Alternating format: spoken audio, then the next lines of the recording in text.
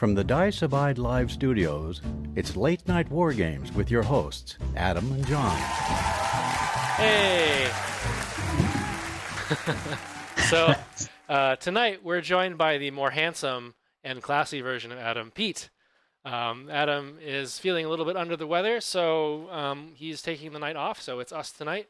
Welcome, Pete. Thank you for joining us on relatively short notice. I appreciate you being here. Thanks. Yeah, so you may know Pete from the Dragama campaign and, of course, Operation Hungry Walrus as UFA 23. And I myself am John, also known as Wise Kensai, also known as Foolish Ashigaru. So those are the things. Yeah. So what are you having for a drink tonight?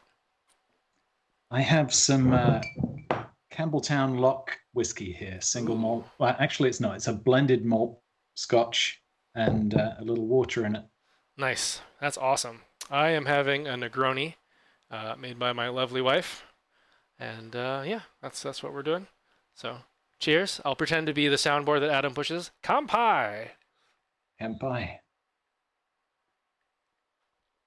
Oh, man. Delicious. It's good stuff. Yeah.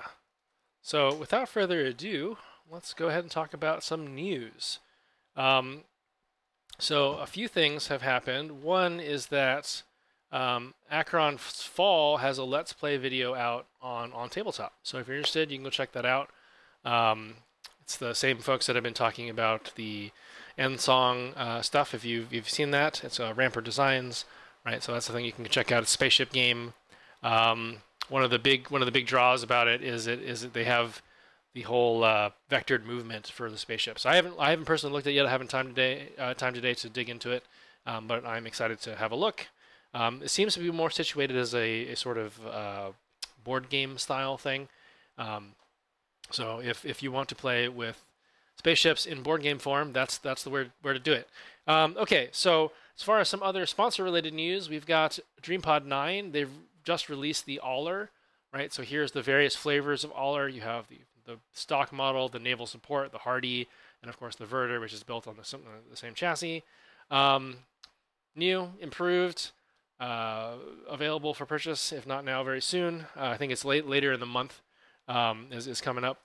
And one of the nice things that you can do now is because of all the fancy new technology enabled by 3D modeling and 3D printing, you can actually have the crew compartment open. So they've actually going to include the dude in his crash couch that you can put in there and have him visible. Or if you don't want, you can keep it closed like it was in the old model, apparently.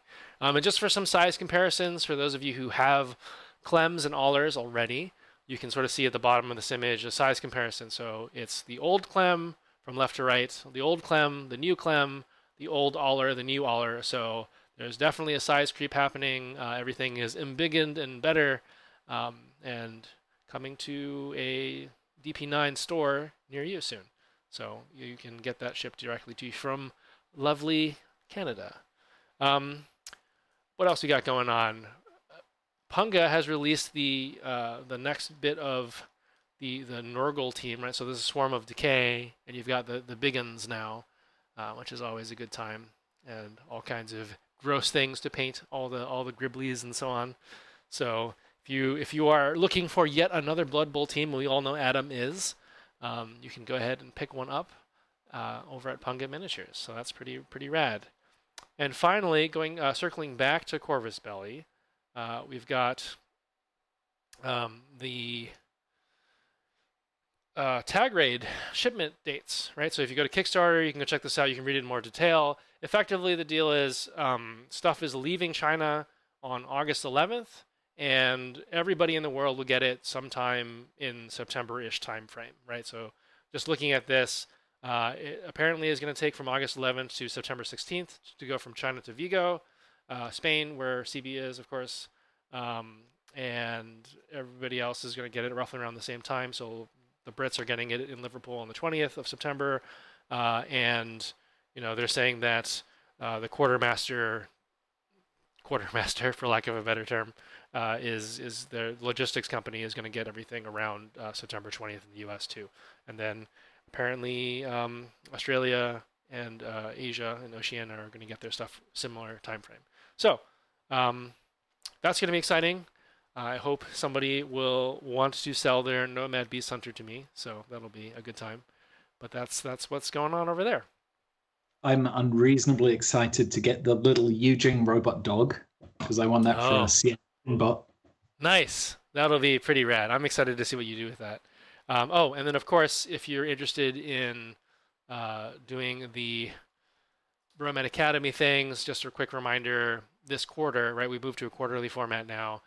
Figure out a way to break a link without using brute force, right? So either send an AD troop, impersonator, a infiltrator, something different, right? Don't just throw a linked HMG at it. Find a lateral attack path, right? So actually, this is very timely. I just got a message on Reddit a few days ago about one of my battle reports where two of my Sin Eaters just like obliterated a Boig, a fully linked Fusilier sniper, and finally got taken down by our Karhu Fuhrerbach in a link.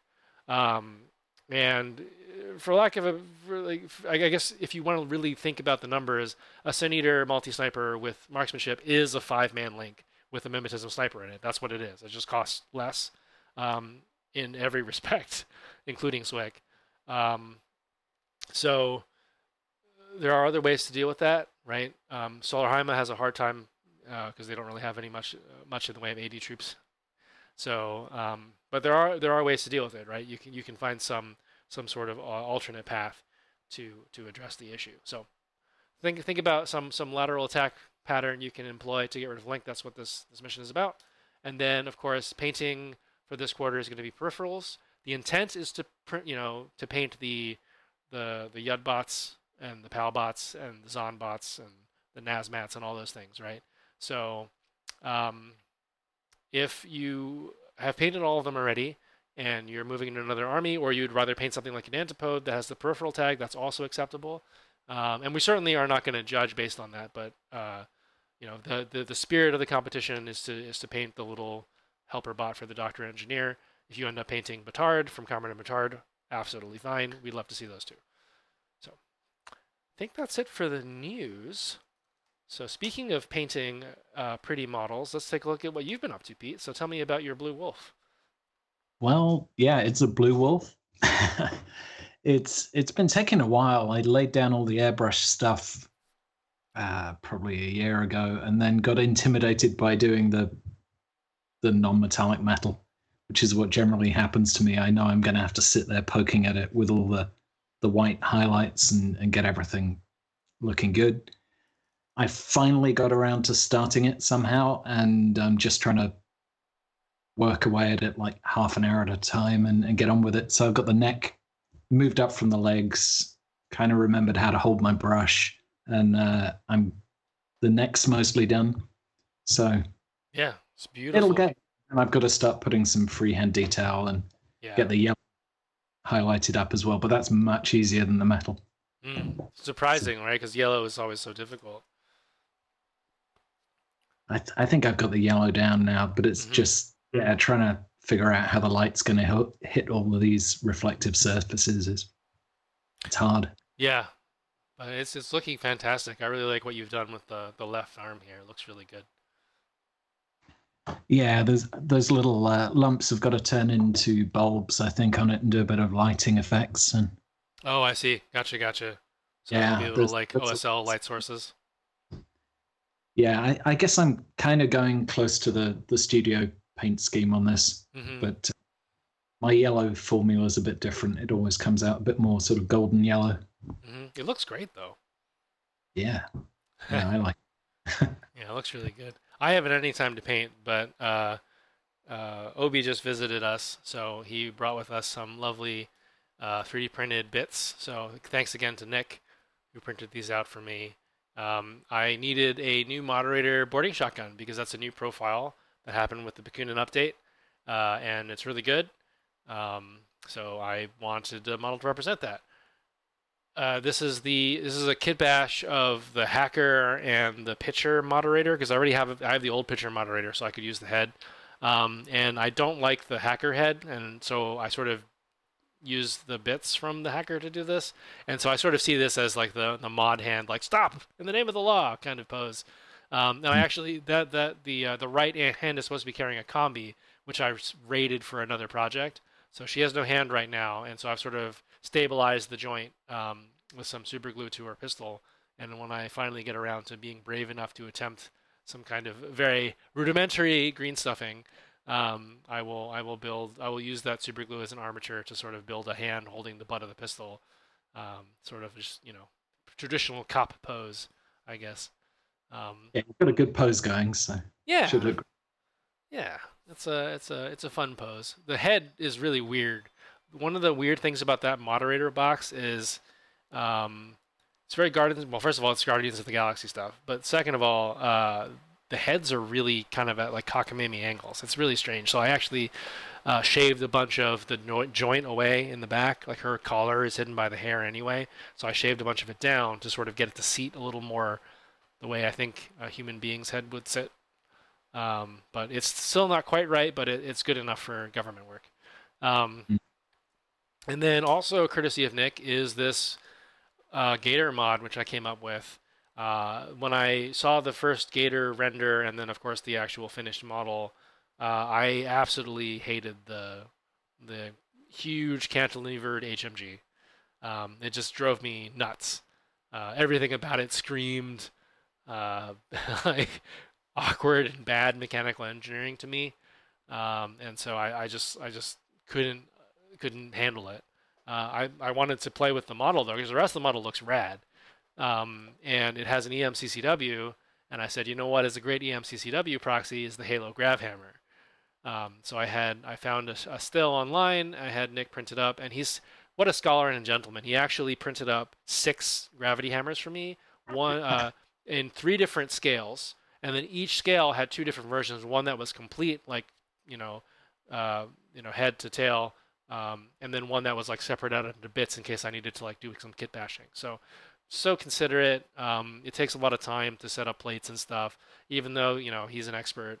I just wanted to just shout out Nick and really thank him for putting in the time and effort to do that. And so here's some other views of it. I'm really pleased. Sorry, go ahead.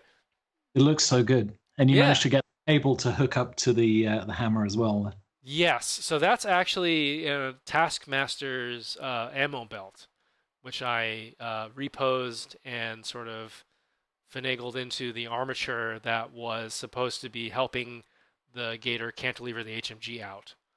And so that's sort of what I did there. Yeah, it's pretty rad. I'm pretty excited about about it. Makes me a little sad that there was like sort of a casting defect in like the front chest plate, but I'll sort of paint it up as some battle damage, and that'll be fine. Yeah, that's it for hobby. My hobby's so much slower than Adam's. He always churns out about 50 things. I know, right? So he's not here right now, so I haven't loaded up the image, but the image is literally like 50 things, and so because the time is precious in the show, right? He's actually like combined all the images into one image, right? So like I'll just show it, just because, right? It's just because it's so funny. Let me pull this out. Here we go. So yeah, here's Adam's hobby. It's just like make 1,000 things. Yeah, I've made 1,000 things. They're too like it's just too much effort to like tab through multiple slides of it. He just like does me a solid and like puts them all in one image. It's just he's like, I know I'm the problem, so I'm gonna try to fix it for you guys. Here you go. It's very appreciated. But it's just classic Adam. Yeah, but I think one of the things that we do get to do that Adam doesn't get to do is actually play games. So I don't know if you want to talk about your ISS game recently. I'm actually practicing for a tournament with ISS, so I'm curious to hear how your game of Power Pack went. Yeah, so I took Vanilla Yujing up to the RCR and then came back and decided to try out some lists I've been kicking around for ISS. So One of the things that's occurred to me recently is that the Sujan, I'm using it all the time in vanilla these days. I used to think ISS was the way to run a Sujan, but now it just seems like without the NCO duo and the engineer tagging along with it, it's really hard mode to be running it in ISS. Okay. You can. I think probably the Spitfire Sujan works better in ISS because you can keep your distance. You don't have to run into EM mines and things to get into a good range for your gun. And if you are going to do that, well, you want an engineer 6 inches behind you anyway. So having a Sofotect and having to take a Sofotect in ISS doesn't always feel perfectly right. Yeah. So what I kicked around and turned up in ISS that doesn't get much table time in vanilla is the LT2 Cien. Right. Because the model is incredible. First of all, yeah. the multi-rifle Cien model is just the best thing. And trying to get a few extra orders into an ISS list. You've got your link teams, and you can take Guangxi links and 2 Harrises, but you don't really get any NCO. So I was thinking, why not just run that LT2 Cien on his own? And then maybe take some chain of command in a Harris. So I've got the Pheasant there with 2 Dakini multi-sniper rifles. I mean, that's the place to put the extra SWIC for sure. Yeah. So you get some extra SWIC, and then you get the Cien that you can kind of use as a rocket, both to charge out across the table. That's the specialist operative profile. So he can actually go and boot buttons on his own and shoot anything that gets in the way while he's trying to do that. So I took this against Ben, who's a local of ours trying to pick up and learn 012, and we played Power Pack together. And it went fairly well. I think the Cien did do what it was intended to do, even though it was in a saturation zone. So I didn't see it really killing a lot of things, but it was able to get out and win firefights and hit 2 of the Power Pack buttons in the middle of the table. I think the game really depended on Major Luna getting a little bit lucky, because the 012 had an Epsilon across the table, and he went first and was about to kill both my Dakinis. And I decided I didn't want that to happen and pop Luna out to take 1 shot at the Epsilon across the table, and he was taking 1 shot back through the sat zone at Luna. And I think he had MSV2 versus MSV1 out of smoke, or into smoke. And I just won the dice off, and the Epsilon went unconscious. And then I had the Dakini covering the table in one direction, and Luna she was keyholing the Epsilon a little bit so she wouldn't get in too much trouble with other stuff. But I really had the table locked down with the Dakini. Yeah, and that's pretty brutal. And it freed things up for the Cien to go out and do things, and I managed to win the game then. It could easily have gone the other way if I'd lost Luna and then had deleted the other Dakini, and it would have been really hard for me, I think. So lucky beats smart, though, luck sometimes. Yes. And I feel it's been interesting. I've been playing a lot of Infinity in tournaments lately, and I find it's pretty reasonable to keep your forces alive with other factions. But with ISS, you're sort of encouraged to just sacrifice stuff. And that's kind of the play. Maybe it's just the list I've been building or the way I've been approaching them. But I feel a much higher rate of attrition with ISS than other factions I've tried. Yeah. You don't have many quality ARO pieces. The Dakini are great, but they can't handle being shot through smoke. Luna's great, but often you end up kind of using her, or I kind of use her as an ARO piece, because I know she's got the camo. She probably will soak up 1 or 2 orders if people are trying to discover her. And sometimes she just goes on a mad binge and kills things. So I'm much more likely to throw her under the bus in ISS, because I need to stop things alpha striking me somehow. Yeah, that makes sense. Say with Nauf in vanilla, where you've got Yeah. various other long yars and whatnot that you can throw under the bus way before you put something else out. Yeah, that makes sense. Yeah, I guess, take a look in as a point of comparison. This is what I took against Jordan. So this is an ISS list, which I called chill vibes because it is not chill. Um, Mhm.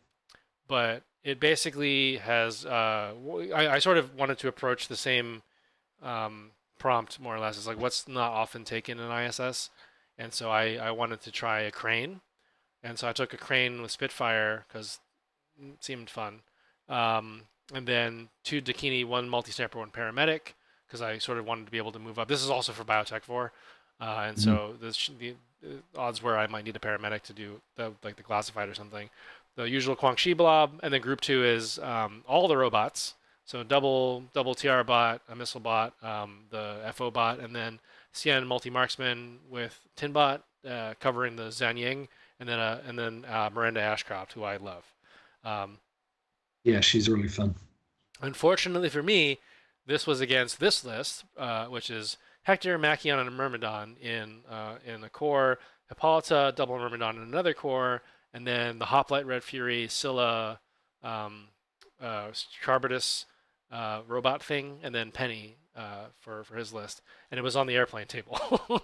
so I'm neg 12 to start before range mods. So it's just That's it's just miserable. Um, and so it was such a I haven't written the battle report yet, but it was like massively all about attrition. The big play of the game was Hippolyta is kind of out in the open.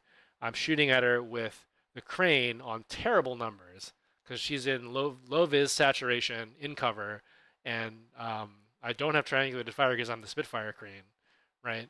So I'm on like fours or something terrible. mm.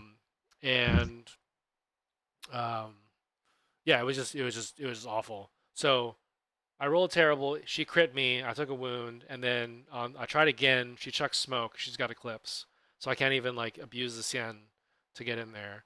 And I was like, well, I have two Dakini. They move fast, and I'm pretty close, and presumably the crane might beat her on burst 3. So I roll the crane into close combat and immediately die. Yeah, the crane. I want to take cranes more. I probably take the crane hacker more than I take the Spitfire. Mm, It's just even though it's burst 5 and he's got good BS, he's not good at shooting heavily armored things, and he's not good at shooting things with vis mods, and not good at shooting things that uh, outrange him. So you kind of a lot of the hard targets and the things you want your high burst weapons to take down, he struggles with. He's yeah. really bullying stuff. Like if you can get a Spitfire crane on a rampage across to take out the softer targets, yeah, he can kill a lot of stuff. Hmm. But if he's like your primary gunfighter, he just can't really hack it against some of the heavy stuff he'll run into. Yeah, and that was sort of my finding. I just didn't have enough teeth in the list Mm. because everything just sort of died. Because the TR bot's not going to stop steel when they have an additional -3. Um, so then I played another game with Frostbite because I'm trying to design a list to cover both, and so this was my take on it. And so this is the triangulated fire crane, which sort of solves some of the issues we were just talking about. Also on the airplane table, so not really. You're on tens out to whatever, but you're on burst 2, which kind of sucks. I kept the Dakini multi sniper, and because I just felt, I mean, I allowed myself to overcorrect a little bit because ISS does have a lot of access to MSV2, and I said, well, what would it look like if I just like went ham on that? So I took a Deva with Spitfire that actually was very relevant to this game. And bow. Huh? And a Cien and a bow. Yeah, right. So then I have the Celestial Guard, and then spoiler alert, right? We have the Cien with multi rifle, the same profile that you took, but not the lieutenant one. A bow multi sniper with MSV2, Zhanying, and then 2 TR bots and a missile bot, and that clocks in at 8.5 SWIC, which is pretty funny, I thought. And this was against Morats, so you've got a Kornak Link, a pile of Gaki with an Oznet to power everything, 2 drop troops, a Razyat, and a drop suit, and then the dream team of Yaogat, Anyat, and something else, right? And so this was basically an exercise in getting the crane killed, because I got the Razyat dropped on it and I couldn't beat it in close combat. I didn't try it this time. It just came in and beat it up. So I was in loss for both games, which was exciting. Did you manage to get the Jianying to fight the Razyat? I did not get the Zhanyang to fight the Razyat. What? One of those taser Razyat before, and just with the -6 RCC weapon. That's great. Yeah, my solution, I think, was just to spitfire it in the face with the Deva, and then he actually pushed Kornak pretty hard into that pocket, and I just he didn't finish the run, and so I was able to swing back with the Diva, and that was enough. And that sort of collapsed everything. But yeah, that was also a rough game to start in loss of lieutenant with. I'm just lucky that I had 8.5 SWIC worth of guns, so it worked out. Yeah, it's so awkward that you can have that Cien specialist operative LT2 profile, but you just can't spend the orders on it unless you leave him on his own. Yeah. And in any other mission lineup, I would be happy to do that.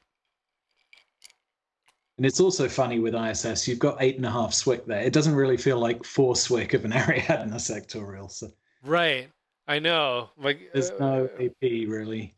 Yeah, you're really relying on the multi-rifles for AP. The multi-sniper, you don't really get AP because the only thing you want to engage with AP is anything armade or up. And so that's tag range. At that point, there are other ways to deal with tags. You probably don't want to be facing it off in a direct firefight anyway. So yeah, it's ISS is an interesting place. The last time I played them a while ago was a triple TR bot and then like duos only. But I was trying to be hipster, and so I haven't really given them like an honest try. And so I'm sort of swinging in now and trying to figure them out. Because I just haven't really played them very much. It's been fun, but it feels weird, right? I think that an observation that 4 SWIC of Ariadna hits way harder than 8.5 SWIC of ISS is a very weird place to be, but it's where we are, right? Yeah, strange place for sure. But maybe they'll change up soon. Who knows what drops in with the song? Yes, yeah, literally drops in, right? But I think you have so just sort of switch gears a little bit. I think you have some movie recommendations. Oh well, yeah, more like Netflix shows and things, but we did get to some. Yeah. Are they? So we're doing the media bit.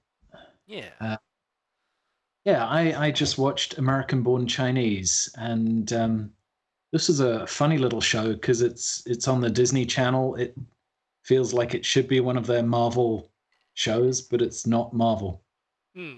In fact, the kid in the show has a bunch of DC superhero posters on his wall, and you're like, wait, no, is this the right channel still? Oh, wow, that's weird. Yeah, it's really surreal. And it's got a couple of the characters, the actors, I'm forgetting the names now, which is why I'm terrible at this, but the Michelle Yeoh and Ki Hu Kwan. They were at the top of this. That's great. Who were in Everything Everywhere All at Once. Yeah.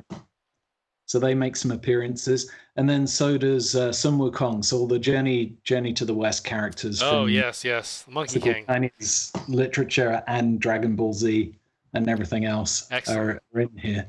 So when forces collide, right? Yeah, little kid in high school makes friends with the Monkey King's son, who's on a quest to retrieve his magical staff. Yeah, that feels like, for those of you unfamiliar with traditional Chinese literature, like that's the trope of that character. He's always losing his stupid staff and like having to go get it. And then of course the staff can also be a hair on his head and you can like miniaturize it. So it's like this whole thing. Well, yeah. But it's yeah, the staff can shrink all the way down and then suddenly turns into this super invulnerable weapon. Yeah, it's crazy. It's very OP for sure. And then you've got the Steven Yeun and Ali Wong series called Beef, right? I saw an ad, the trailer for that. It looked fun. Yeah, that's really fun. It goes to a very dark place. It starts off just with the two of these characters having a road rage incident and swearing at each other and then chasing each other's car down the road. And then it escalates into a bigger and bigger sort of vendetta between the two of them. She's a richer character who is selling her business to a billionaire, basically. And he's a down on his luck contractor who yeah, just he's kind of a borderline criminal, or his family, his cousin is. And between the two of them, they get in stupider and stupider fights until really ridiculous stuff happens at the end of the series. But they're both really entertaining to watch, and it's good times, or Nice. terrible times for them, but Yeah, right. entertaining to watch. Yeah, my wife and I need to find a new show, so we might check that one out. Sounds fun. It's really Okay, well, we're almost to the feature, but before that, we have to give away some free stuff. So we're gonna do that. So of course, our sponsor for the evening is as usual, Shiv Games, the best smelling store in Kaiser, Oregon. And we're giving away an Eldari Autarch. So there's a new kit that's out, which is sort of a repack of the Autarch from some other big box release. And so Jeff is doing his usual excellent job of trolling us and giving away everything except for Infinity things. So if that sounds appealing to you, or you just want some free stuff from Jeff, go ahead and type Slanesh into the chat for your chance to win a Eldari Autarch. or Yeah, vote a Chaos God by accident, maybe. yeah, or just yeah, that's fine. Everything's fine. That's what she wants. But Chris, yeah, right, exactly. But I think this is how the fall of the Eldar actually happened. yeah, right now we're seeing it live on Twitch. Everyone types Slanesh into chat. Yes, exactly. So while making sure I had the spelling right, because I wanted to not screw it up live. Apparently, it's a perversion of Slaneth, which is the Eldari term meaning ecstasy or pleasure. And well, Sla is ecstasy or pleasure, and Neth is Lord. So that's from the Warhammer 40k fandom, which is of course the the source of all truth on 40k, I'm sure. But all right, I'm gonna go ahead and hit the button and see who wins the thing. Here we go. Hey, congratulations to Obi. This summer is really looking up for Obi. So Obi, you know how to get in touch with Jeff. I'll let you bug him for your free 40k model. Winning all the things, eh? Winning all the things. All right. Well, with that, let's get straight into the hungriest of walruses. Oh yeah, winning things. Yeah. Okay. So, those of you who don't know, Operation Hungry Walrus is a fan-made campaign, much like the recent Durgama campaign, and it's put on by 3 guys from Italy, and they call themselves a tale of miniatures and dice or some such, right? And it's just a labor of love, and they've put a lot of effort into it. It ran for a couple of weeks, but yeah, why don't you I wanted to play in it. Unfortunately, I had some family emergencies to handle right in the middle of it, so I couldn't actually get involved at all. But Pete played a bunch in it, and as a result of hanging out with Pete a lot online, I got the sort of a front row seat to all the shenanigans and the fun to be had. Stop telling you about it, would I? Yeah. So yeah, you had to hear about it, and I still haven't stopped. It was really, really fun. considering this was just a fan-made event. There was a little interaction from Corvus Belli. I think Heloise donated a mission to them.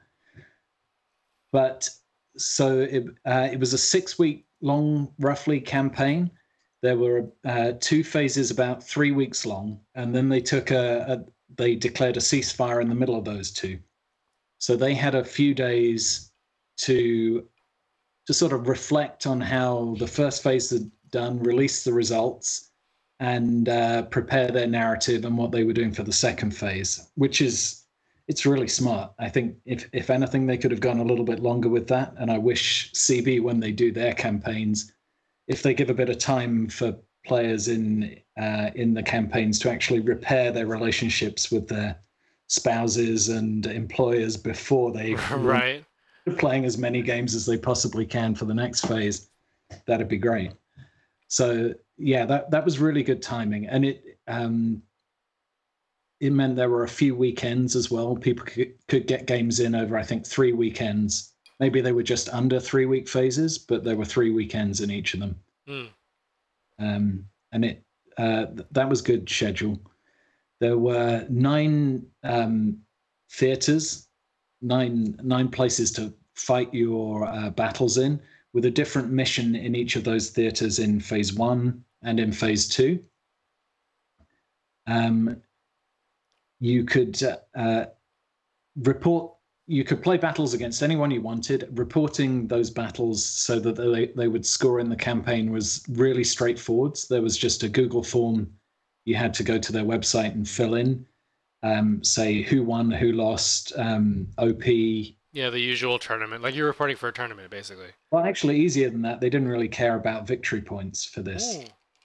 But they did care about, win, lose, and objective points scored. Okay. So they kept a tally of all the objective points, which were then they turned them into something called influence points.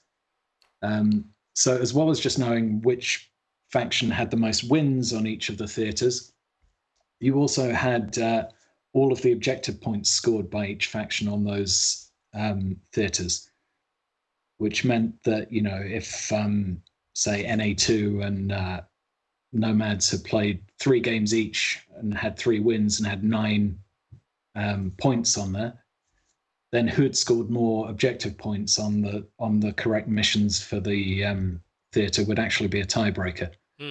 That was really good, especially considering for this versus, say, a CB campaign, there'd be a lot more battles. In this, there could be, in some of the theaters, only a handful of battles because there's a lot fewer players. So having that tie-break mechanic in there was smart. Yeah. So over the whole campaign, they had about 150 battles. So there weren't as many people playing in this as in a Corvus Belli official campaign. The stakes were lower. Mm-hmm. And it was people who really enjoy playing in narrative campaigns who are coming and playing. So there wasn't as much worrying about people cheating or, just spamming battle reports that there would be in the official campaigns where the stakes are higher and people think it's going to affect official Corvus Belli fluff. Yeah, that was kind of off the table, so we didn't have to worry about it. All of the battles, players shared their battle report links just in a Discord, so people were kind of engaged in a community together online. There were photos of the battles, links, some really good narrative got written. Some players are great writers. I guess in scale, though, there were about, with 150 battles being played for this, jumping backwards a bit, this is kind of on scale of an event as a large tournament, say something like the Rose City Raid, rather than something, even though it's worldwide and it's sucked in players from all over the world, there's much smaller volume of people playing in this, but it's still kind of a big undertaking even to organize a tournament of that size and to get that many people playing on the same page. So even though it's it's a different scale, but it's still pretty big thing to have organized, and the guys who did it did a great job. Yeah, I mean, just to look at the numbers, just so people have a sense of the what scale we're talking about, right? So Rose City was like, let's say 40 people. We had spots for like 52, but there was just always drops. And so if it's 40 people, that's basically 20 20 people worth of games, right? Because you need 2 people per game, and then there's 5 rounds, so that's like roughly 100 games, maybe a little bit more, because we had I think more than 40, maybe it was like 45 or something, and so that's getting close to the 150. And I can tell you from personal experience, running even a league at your local game store with like 8 people and trying to herd the cats into getting you a battle report in like 2 weeks, like you have 2 weeks to figure this out. You all live within 15 minutes to 30 minutes of this game store. Please play. Please punch it into the back. Please punch it in the Google form, and then inevitably you have somebody like, "Oh, can I just IM you the thing in Discord?" I'm like, "Sure, fine." so, and then like, "Oh, I can't. My cat is sick, or my whatever." It's just a huge pain in the butt. So kudos to the team for making it work out, and across time zones, language boundaries, right? Like different countries, different continents, making it all work. I mean, they were. We'll hear directly from them. Actually, we've one of the nice things about this particular show is earlier today, because they're offset from the time zone that Pete and I are in by about 9 hours. So I basically moved my lunch break an hour later and did an interview with the guys running the campaign for about an hour or so. So we'll get to hear directly from them what it was like. Yeah, I'm excited to see that. One of the so going into this, it was kind of obvious, being a smaller campaign, being community run, that it didn't have Corvus Belly behind it. It didn't have the art. It didn't have the maybe the same production quality that you'd expect from a game company studio putting out missions and everything. But they did manage a few things really, really well that kind of changed this up from the narrative campaigns we've been seeing from Corvus Belli, and to me actually made it a little more exciting. First of all, because there were less people involved, individual players kind of had more of an impact. There weren't those players running away and playing 40 battles in a weekend and just turning everything over. Things progressed. People could maneuver in the campaign and decide where they were going to attack and where they were going to play their battles. And most of the people playing made an impact. Then the best thing, though, was that there were actually objectives in this campaign. They set 2 objectives per faction that would be theaters. If that faction dominated them, they would score double in those. And then those objectives were secret at the start of the campaign, and they kind of teased or left clues to them in narrative drops that came out every couple of days throughout the campaign. So if you read those narrative drops and got an idea of the characters in them or the agendas of your faction in New Hypatia, which is the setting for the entire thing, then you could steer your campaign, steer your faction to attack in the right place and try and steal a lead. And I guess, of course, Eugene won this, being the well, I mean, with the capable leadership guiding them, right? Of the Eugene Crisis Committee, there's several experienced generals who. One of the great things about playing Eugene in narrative campaigns is that the same group of people seem to jump on them and really enjoy getting together and playing in these campaigns. So as soon as I mentioned that there was a campaign, everyone was like, "Yeah, let's get the gang together and go and do this." Yeah, and they did. Yeah, I'm sad I wasn't there to represent the Nomads. I definitely wish I could have, but yeah, alas. Nomads a little bit headless this time around. Yeah. They were, but I'm not sure they knew what they were doing. They were just landing ships wherever and trying to take over things. Yes, I mean that's the Nomad way. Everybody, each for their own. But I guess with that, why don't we throw it over to the guys and we'll hear directly from the team that ran the event or the campaign how it went. So We'll be back afterwards to give a little bit more of the player perspective, but so we wanted to sort of explain what it was, get the the showrunner perspective, I guess, and then on to we'll circle back later with the player perspective from Pete. So we'll see you in about 52 minutes. All right. Hello, everyone. I'm here with the Tale of Miniatures and Dice team who are responsible for Operation Hungry Walrus. You want to go ahead and introduce yourselves, guys? Who wants to go first? Maybe me. Sure, sounds good. Okay. I am Andrea. I currently live in Milan, in Italy, and I share this passion for wargaming with Filippo and Francesco, one of my two best friends. And during our year, we try to make our best effort to, roll some dice and spend some really good time together. And Infinity is definitely a good option, to spend a good night together, maybe once in a while. So yeah, do you guys play weekly or? No, No. not for me. Gotcha. Maybe Francesco and Filippo, who lives closer.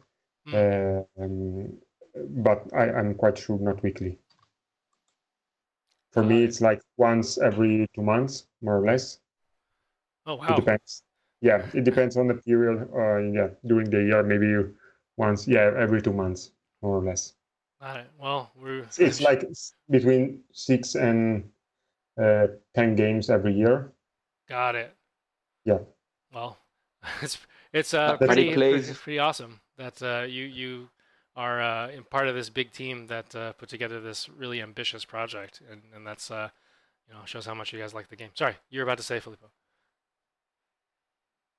But we have to say Andrea plays fully painted and quite nicely, so he compensates. Oh, there you go. Yeah, that's the good way to look at it, right? Anytime you can't spend playing, you can spend painting. So yeah, very nice. And by the way, I take the chance to introduce myself. I'm Filippo, OSS and Shasvasti player, and pretty excited to be here tonight. Oh, congratulations! Thank you for being here, Francesco. Yeah, sure. Yeah, last not least, I guess. My name is Francesco, and mostly play Nomads, actually Tunguska mainly, and I recently also dipped into Akislam a little bit. Yeah, and actually, to be honest, just a bit of additional piece of information. I think it was the responsible for pulling these two other gentlemen into Infinity.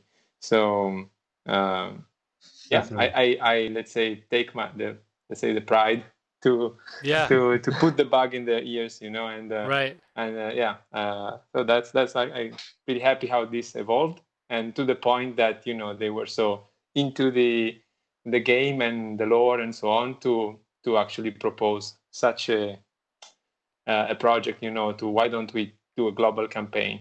This is the age of internet, and there is so much connection and possibility to play not only physical but on tabletop, virtual tabletop as well. And so we just went for it, and it was pretty exciting. Well, that's awesome. Well, that's a good lead into what is Operation Hungry Walrus, right? So a little bit of a spoiler alert, right? We know who won, but what was the initial vision for the campaign? For once, they actually got some satisfaction. Exactly. Sorry. Well, the vision, everything started, I think, last year, August actually. So 2022, Durgama was over, and we started toying around with the possibility of playing with a similar frame. And so we started looking into who could we call, if there were enough content creators around Italy, maybe in Europe, to get into and to plan with missions with. And so we started looking into how to do it, the sites, all the data management. yeah, so I think that we can say Durgama sparked up the possibility. Yeah, I really enjoyed playing in Durgama myself, and so I can definitely understand the desire to play more. I think that's some of the most fun I've had playing Infinity, just uh, discussing just strategy or the game. It really brings people who don't play very often back out into the scene, and so it's a really good way of just encouraging people to have a good time. And so I remember when I first, I forget who reached out to me, but you were asking content creators to write some missions for you, and internally to our group of friends who play Infinity, we've had a lot of discussions about um, potential problems with the way things like Dorgama were structured, and our potential fixes to them. Of course, given infinite time and resources and all that kind of thing. I was wondering if you had any thoughts on the kind of things that you wanted to change about the way the official sort of campaigns were run to sort of make it more narrative focused. Because it sounds like I sort of I was telling the guys before the call started that I had some family members matters to attend to, so I wasn't able to participate this time. But I guess what kind of things did you want to encourage and discourage and that kind of thing in terms of running the campaign? Oh, if I can maybe start. Well, one point is that we definitely kind of cowboys, right? We don't have any release schedule ahead of us. We don't sell the game. We don't. So in that sense, we are totally let's say free to take any narrative development that emerges from the gameplay itself. So in that sense, I mean, our story is totally, I mean, non-canon, or I mean on the sides of what happens in the Infinity universe from the official publisher point of view. So we were actually pretty excited to see what would have happened from the gameplay. This, I think, was pretty established since the beginning. There was no no storyline, no railroading, let's say, into the campaign outcome. And I think we were actually relying quite a lot on the, let's say, crowd creating effort of the participants, and I think we have not been disappointed in that regard. That was pretty amazing. Yeah, it sounded like people were having a lot of fun, enjoying all of the narrative. I know my chat group with Pete, who was commanding or at least a big part of the Eugene command, is just full of walrus pictures like every day. Just another AI generated walrus. And what do you think of this? You think this is funny enough, or should I change this? And I'm like, I'm in a meeting. I don't know what to say to this. But I have to say, regarding the story of, the way at the time I was able to engage with it, right? The idea that there was this rogue AI Brutus was such a inspired idea, right? It's a trope that we find through a lot of science fiction. But man, was it fun to write a prompt, as a writing prompt for a mission. What would happen to the battlefield if there was a third agent that was just running around trying to do stuff and making things difficult for both sides? And so that was a fun thing. What led to that? Was that just like something that somebody came up with, or was that a thing that you wanted to replicate from somewhere else?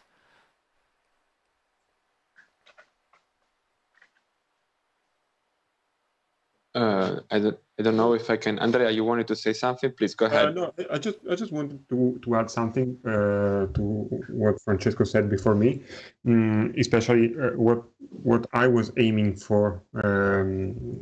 Sorry, by thinking to this campaign. It was maybe Filippo. We discussed it this sometimes in the recent period, and to give the player the opportunity to play some non-ITS mission, and at the same time to give the content creators give the chance to join our campaign and giving them the opportunity to develop different missions. So it was there was a big behind the scene work for us and for the other content creators that freely joined us and gave us a huge help in order to share this new mission.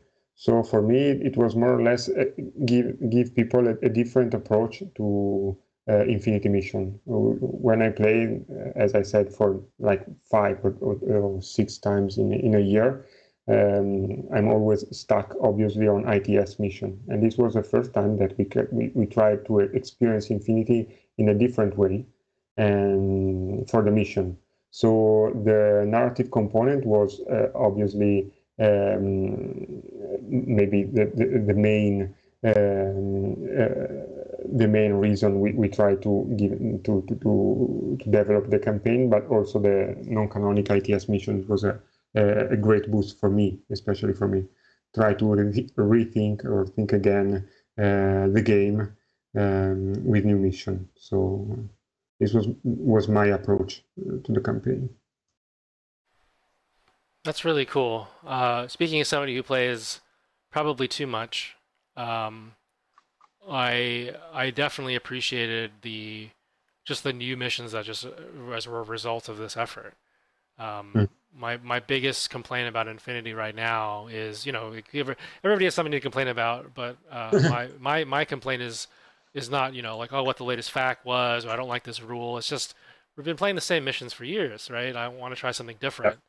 And that was just so cool to sort of see people not only just come up with a mission, but have it be shared in a larger context across many different metas and across, across continents, not just countries. So that was really fun to see and really rewarding. So yeah, I think Filippo, you were about to say something.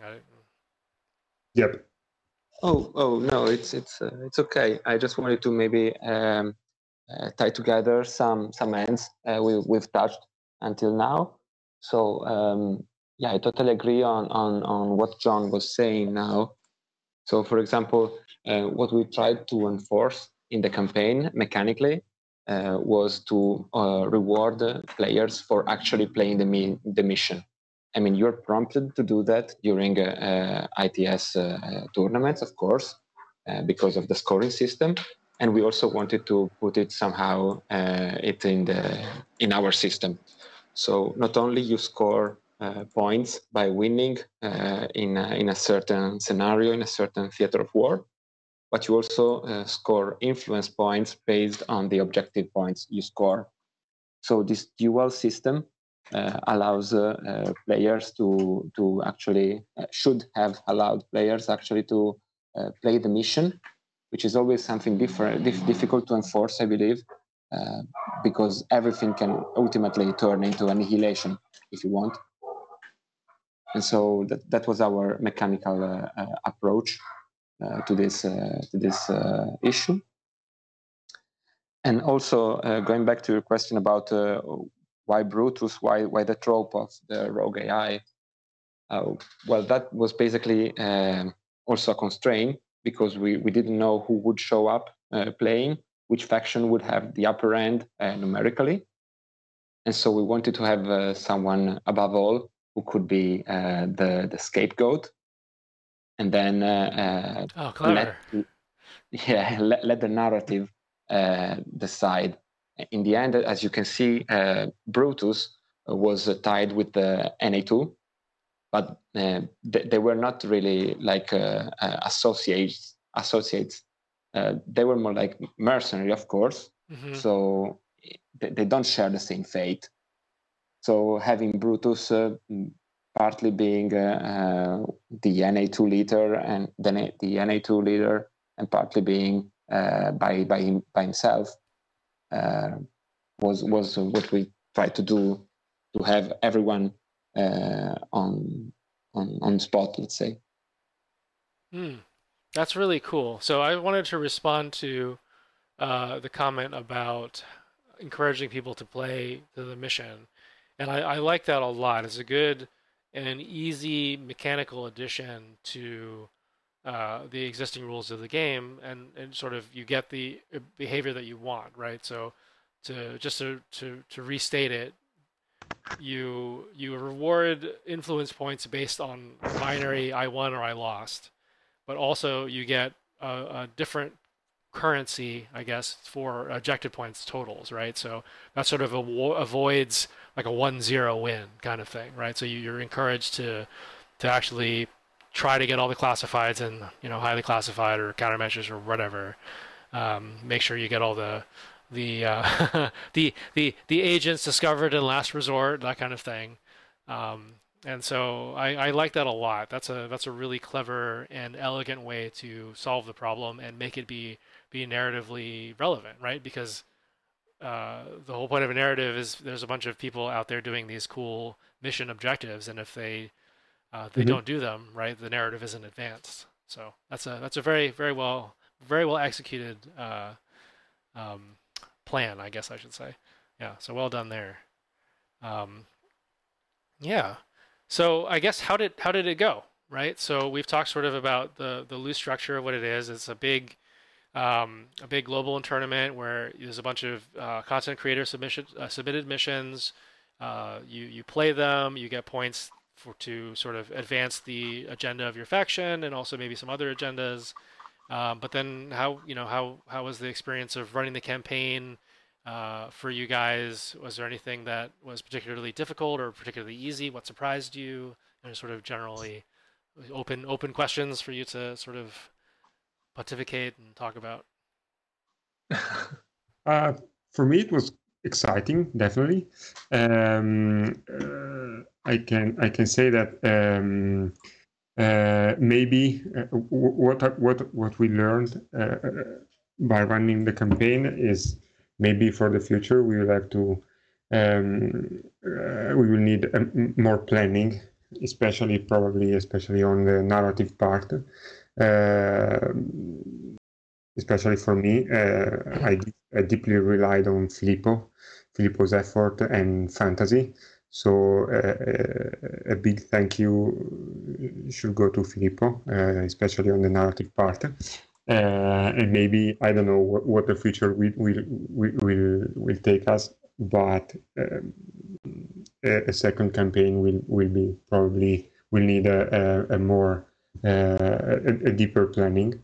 Apart from that, it was definitely exciting. I had a lot of fun in imagining new Hypatia and all the characters that we brought to the players on the website. And yeah, I can say it is a success. Maybe Filippo and Francesco knows the numbers very well. So in terms of player and games played, I can't remember right now, maybe 150 games. So I can definitely say it is a success beyond my expectation, definitely. And I was trying to collect my ideas, sorry, but I'm quite tired. I understand, believe me. Yeah. I'm exhausted. I'm having, quite dense days. So. Yep. Well, thank you for joining us so late in the evening for you guys. Oh, no problem. No, it's because of me and my job. Yes. No problem. Well, LOL, I'm on vacation. And I think, to be honest, the initial, let's say, spark of creativity, if I'm not mistaken, it actually happened when you were, in between two jobs, right? You were so. Wasn't that the case, Filippo? Did I remember correctly?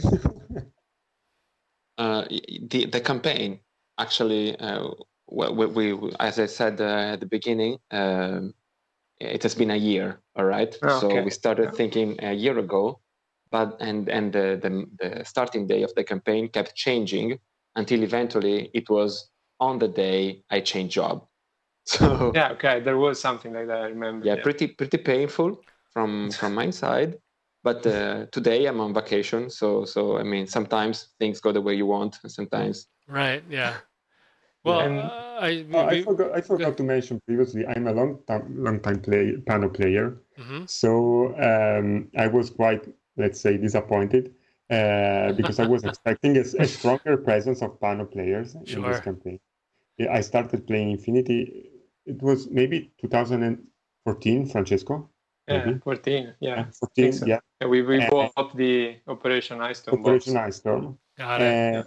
I grew up with the idea of, Pano players. It's like, not the strongest faction, but maybe the more common among players. And maybe I didn't realize that during the last years, Corvus Belli made a huge effort in order to, balance the presence of other faction. And this was my idea at the beginning. And so I was still expecting a strong presence of Pano players, but I was a bit disappointed. I tried my best, but I recently bought with Francesco Operation Blackwing, so I started playing Sea Files. Oh, okay. Yeah, I only played a couple of games, and so it's just my idea. It made me rethink about Pano. Well, you heard it first here, everyone.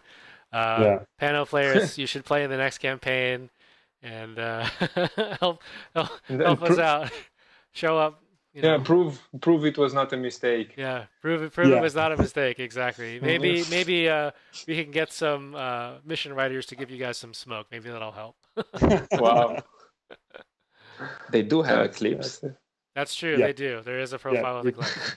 I just wanted to say that it's very impressive, at least to me, that it took a year to do this, and not because the amount of work, that is a big achievement, but because especially in hobby domains, to have a project to sort of be worked on over the course of a year and then not have life get in the way, attention shift, priorities change, people moving around, jobs changing, right? And to stick with it. So a big, round of applause for you guys for sticking with it and executing. So, if I can comment on that, I think apart from, of course, thank you. I think it can be a bit tricky, and then maybe we were a bit naive as well in this regard, because ultimately, Infinity is a live game. So the publisher keeps the game moving. You get new releases, and of course the schedule nowadays is pretty much settled with the main events and so on. So we have kind of an idea, when the new ITS season is going to come out, but you never know, right? So that was. We were also a bit lucky, I think, and we just the campaign was closing not long before the whole reinforcement rumor engine started. So if a major update drops from Corvus Belli, of course that's gonna fill up the or distract to some extent players and so on. So I think in that sense we were also a bit lucky. I think we got a decent spot in the calendar, for which there was not much else going on, apart of course all the amazing local events that each community of players they organize. But we were also happy to see that sometimes people playing in tournaments and so on, they were still reporting the missions, the games they played, to feed the campaign logs, and so that was also nice. In hindsight, I think for sure you need to be a bit careful in the planning and when you think to release and so on. But first time we were a bit lucky, so we live with that. And maybe the second point, of course, is I think we really wanted to have the sort of endorsement of the content creators, because of course they are kind of ambassadors in their own communities and also have some visibility online. So. But of course, everybody is doing this basically for free, right? So even to push the deadlines and sort of inverted commas bother people, is the mission ready and so on. So we really try to keep it a bit relaxed.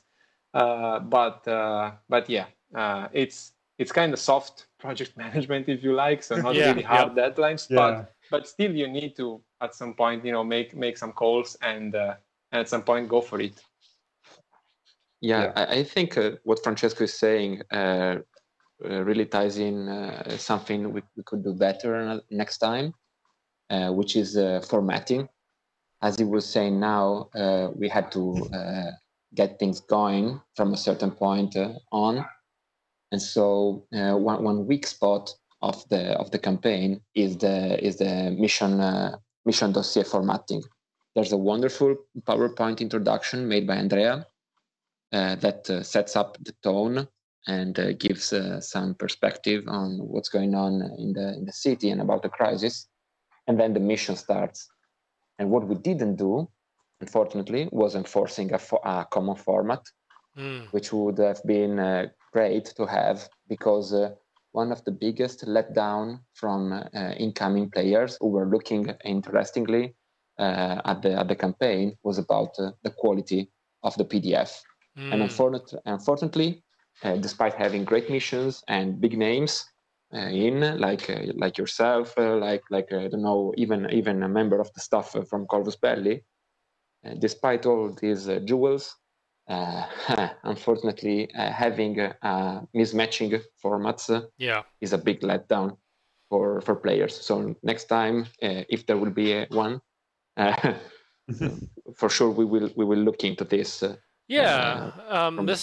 That's actually something that I'm interested in as well. Just sort of, this is the first time I've had the opportunity to actually sit down and talk with you guys at length.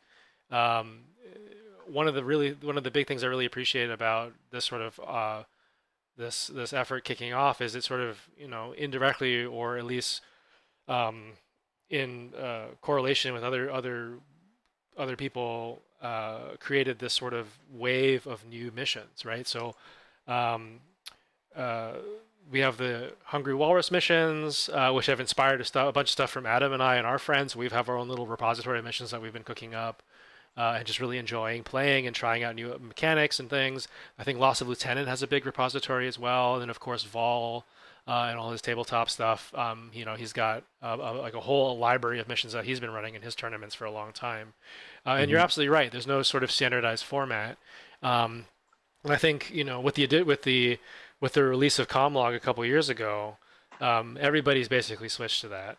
And so I reached out at some point to the author of Comlog about what would it look like to sort of have a common format we could pass missions off and do regular updates of more larger efforts, right? So like the next Hungry Walrus equivalent, right?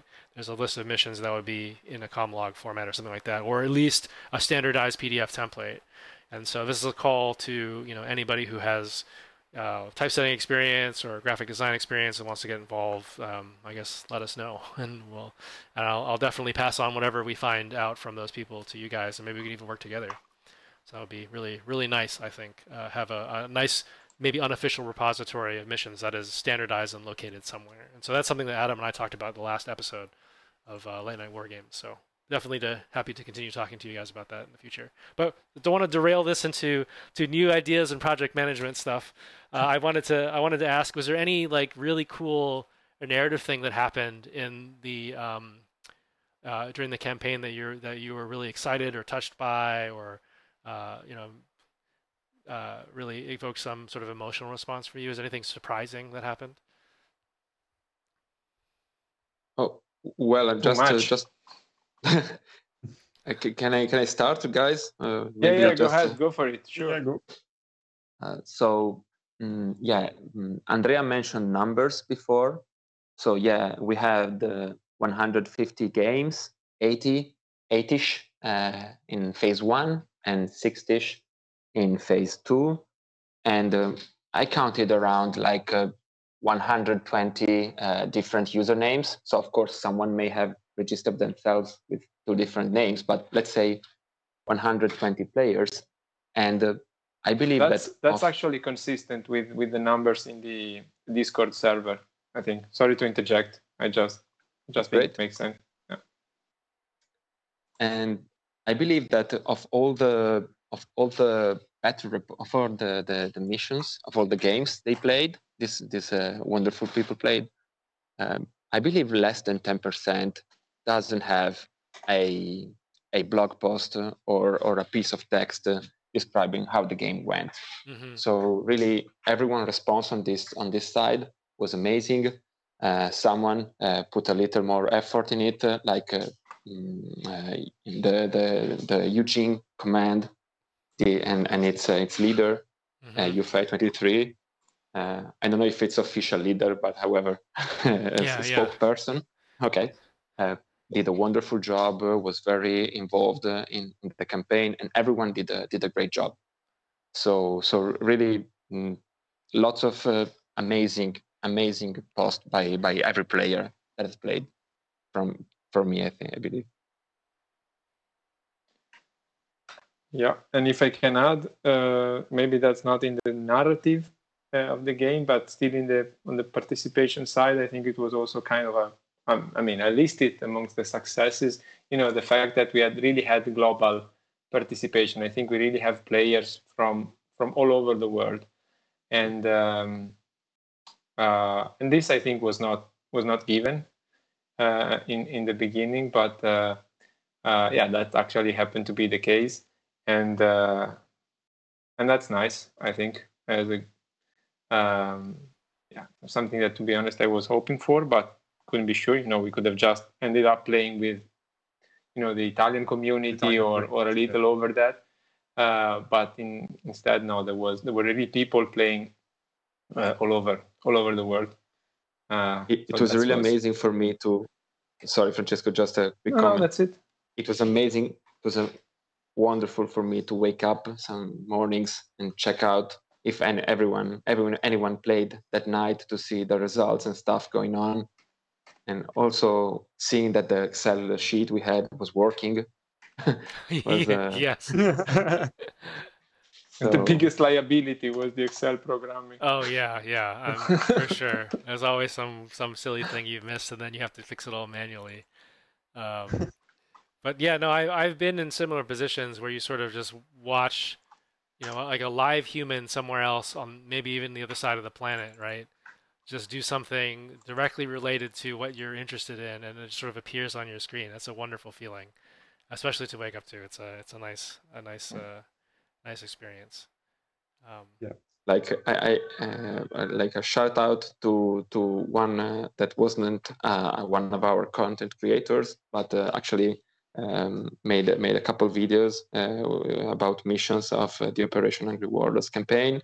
Robert Cantrell. I mean the Robert. Okay, I don't know his handle on YouTube, but I think I have the screenshot around where we chatted to each other, saying, "I can't believe he actually made a video about our mission." That was fun. Yeah, that's really cool. I mean, like the Infinity community is hands down, I think, the best miniature gaming community out there. It's a great community. There's a lot of reasons for that, but yeah. I really also appreciated the trust placed by the players in the narrative missions. As you know, in the campaign, you could play both the narrative mission we provided and the ITS mission. So in the end, seeing all these games played in the narrative mission, it was quite exciting. It was a big surprise for me. This makes sense because of the experimental campaign we try to give the community. But we managed to translate and people and players from the ITS mission to the narrative ones. So I really appreciated that. Yeah. In response to that, I just wanted to say, speaking as somebody who I would characterize myself as a primarily competitive Infinity player, and it's not to say that I don't enjoy the narrative, but I'm primarily playing Infinity to sort of use it as a personal growth tool, I guess. And one of the beautiful things about playing a narrative mission is oftentimes then you can turn Infinity to work, right? It becomes homework or like a chore at the end of the day because you're constantly practicing the same list to perform at the tournament or whatever. And it's a really wonderful opportunity to say, you know what, I have permission from some. Like that's I think a psychological thing that people have, right? It's difficult to allow yourself to do something. It's much easier if somebody else out there says, oh, why don't you enjoy this instead? Right? Then it Yeah. becomes them giving you permission to do this thing that you kind of want to do but would never let yourself do. And so for you guys to give the opportunity and say like, look at all the other people having fun, why don't you come join us, is really cool. Yeah. Totally agree. Yeah. I think Francesca was about to say something. No. I just wanted, actually, I was thinking, to answer your original question about the narrative events well, I think that what was good, to read all the narrative. I think it was cool at some point. There was maybe end of phase 1, was it? Or, there was a like contested theater of war, Mm-hmm. and really people or person actually going online to Discord, say looking for game, I need to play this game now, somebody, and then there was actually a response. So they played actually a game, like setting it up in half an hour and then just throwing it down to tip the scale just for those, I don't know, a point, half a point, something, but Yeah. that actually mattered, no? And so this was like, wow, you're really into it. And that was pretty cool, because of course, once you're so much into that, and the narrative drives you, and it's kind of a positive feedback kind of loop there that makes you think about your next game and what's going on the others, and so on. So yeah, that was pretty cool events. And then we also had, to be honest, a bunch of characters that we sort of developed, I would say throughout the years, to be honest, because playing so seldom, we also like quite a bit to I don't know, season our games with some totally unnecessary narrative, even amongst ourselves. Now we put together a little blog post, and also we tease each other and so on. So we had actually some characters that even grew a bit as a personality, and so they also appeared in this campaign, and developed. To be honest, some of those actually met their doom as well, like the nasty, not nasty, vicious Shasvasti, Brigadier General Bafajas and others. So yeah, that was actually cool, and see people interact with characters built by your imagination. It's also cool, right? And I don't know, mixed feelings. I think every author maybe goes through that. For us, at least for me, was not something I'm used to, but it's a bit of mixed feelings. Now, on one side, you feel like you're giving up something, but then there is so much that comes back with new ideas and unexpected turn of events. That's actually rewarding in the end. So yeah. I mean, I think this medium is unique among storytelling mediums, right? Because if you read a book, that's it. You've read the book. If you watch a television show, that's it. You've watched the television show. You can write, fan fiction. You can do your own YouTube video about it. But this is, I mean, even in video games, right? Like you're sort of constrained to a particular setting and a particular storyline. Even in open world games, right? There's still places and stuff that are defined by the creators of the game. But in Infinity, right? It's 100% entirely up to the players, right? They're bringing the factions. It's hard to, you can't really control for that in every game. They set up the whole table. Often tables have their own story, and so to let it becomes more of a full-blown tabletop role-playing sort of situation where you can take a character that's sort of defined in a source book and bring it to life on the table, and then you get to RP a little bit outside of the actual dice rolling part, which is really cool. So that's it'd be a fun thing to continue to explore and watch how things develop. So sort of on that note, I guess I personally, speaking very selfishly, right, because I missed out on this this tournament. I mean, this campaign because I had some family stuff to deal with. When's the next one? when can I play? When do I get to have fun too? And what are you planning? I guess if you could talk about any of that now.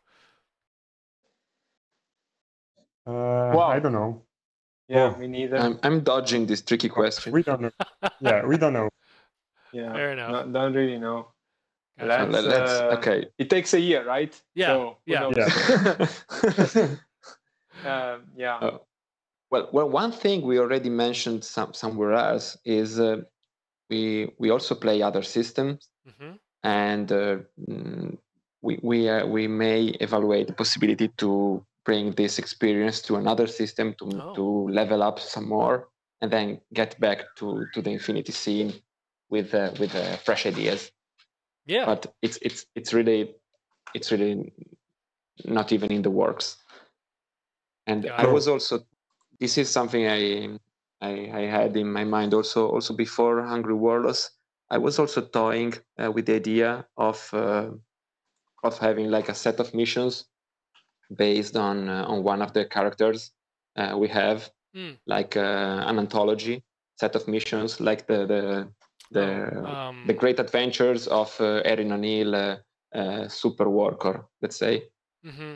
But that would be to think from base one, let's say, so from scratch. Yeah, that would be a really fun little like a anthology to put out, right? Sort of like was it Paradiso, the N2. I guess they released it for N3 as well, right? So you have the whole campaign but have it follow a storyline around a character would be really cool. Yeah, I totally understand the impetus not wanting to put a timeline on anything. It's difficult, especially right after just completing the campaign. But I'm excited, and I want to know where this is going. Anything that you think you want to definitely change. Obviously, there's some back end stuff you sort of alluded to with improving, the Excel side of things. But do you foresee, for example, big changes to the incentive structure of using objective points to have a different form of in-campaign currency sort of thing, or is that something that you liked and want to continue? Any directions you guys have talked about like that? Yeah, that I think Good there were question. some comments as well, no, in that regard. That was in the end a bit weak. This influence point, the bonus it gave. But yeah, that's tricky. Yeah, we to be honest, we put quite a bit of thought into those things, challenging also each other. It's. I mean, my experience is that it's Infinity is not so easy to mod or to mess up with, right? Because it tends to be on the balance side of things, and actually the player base appreciates that. So this is one of the things that people like when playing Infinity. So yeah, it's actually good from a narrative and thematic point of view to hand out some crazy bonus, or I don't know, advantage or special thing, but then the risk is that the gameplay would actually break under that. So it's not an easy exercise. I think so. To be honest, now I'm not sure what would we do would do differently. I think it was well worth the effort to put together, let's say, original or a bit different, if not extravagant missions. But overall, at the campaign mechanisms, I think it's good to have it, driven by the narrative. Yeah, mainly. Yeah. As Francesco said, I think Infinity is a very well balanced game. So it's on the other side, it's easy to unbalance. Yes. Yeah. Since it's very very well balanced. Even if the players have, give you the chance to mod the game or take it on the narrative side, it's easy to fall and unbalance the game. We experienced that with one mission, the mission with Filippo. Francesco helped me to remember the one with the veteran troops, maybe. Undisclosed Desires. Undisclosed Desires, yeah. So you can think a mission, and at the beginning you are quite sure that it's very well balanced, and you find as soon as you play the mission, you find that it's not so, as you imagined. Yeah, this is maybe something we would do. It's pretty obvious, right? Maybe we didn't mention, but I would definitely play test more the mission. Yeah, Play test more. I think we were really short on time, and we gave it a go what we could, because we are kind of eager also to play these missions in advance. But you need time. I mean, if you struggle to put the games in, I mean, play testing is even more than that, right? Yep. So having the time, or having a bigger team, or let's say more resources in general, I think to play test the missions in advance would actually make a lot of sense. More time. Maybe we needed more time. We gave us deadline during the planning of the game, the campaign, but we also took the freedom to postpone them on the deadlines, and maybe this helped us to keep the spark and the flame alive. This relaxed approach gave us the chance and the opportunity, to plan for 1 year, more or less, or 9 months. So we need time, but on the other hand, we cannot waste time. Maybe so. How can I say? Yeah, maybe 9 or 12 months. It's okay. If we started to play test more, I don't know if we would be ready to launch the campaign in the time frame that Francesco previously mentioned. Yeah, absolutely. I mean, There's I think. also. Go ahead.